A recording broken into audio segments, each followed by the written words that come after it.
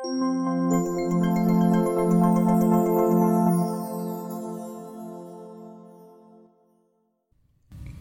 to the Safety Cast Takeaway.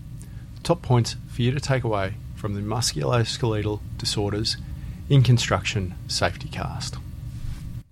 Alice will now take us through the key messages from today's session on musculoskeletal disorders in the construction industry. Thanks, Alice.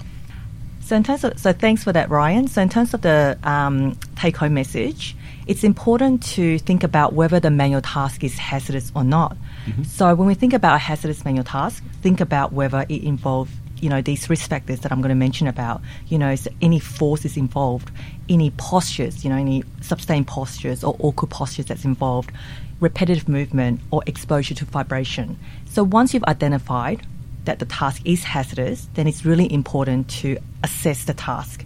So think about, how often and how long are you doing the task for?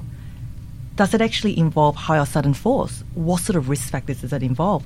And most importantly, what is the source of risk? So another way of thinking about this is, what is the root cause of the issue? So think about, is it because of the work area design and layout, the systems of work, or maybe to do with the work environment, for example, poor, lighting, or there might be ventilation. That's right, ventilation, poor housekeeping, slip trips and falls. All those can also lead to a musculoskeletal disorder. Mm-hmm.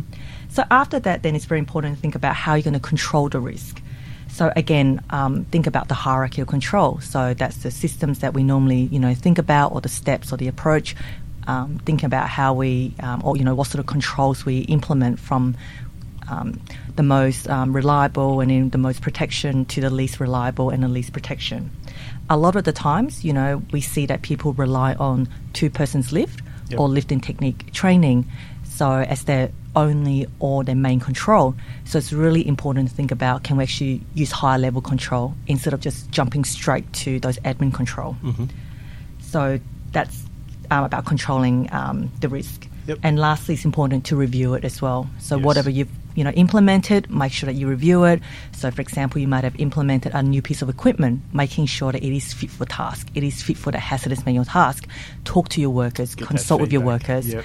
Exactly, get that feedback. Mm-hmm. So overall, in that whole risk management process that I mentioned, definitely involve your workers, involve whoever should be involved. It could be a maintenance officer, it could be an engineer. Again, applying that participative ergonomics throughout the process. Okay. Thanks, Alice. Thanks for listening to the Safety Cast Takeaway. You can find the full version of this at our website, www.safework.nsw.gov.au.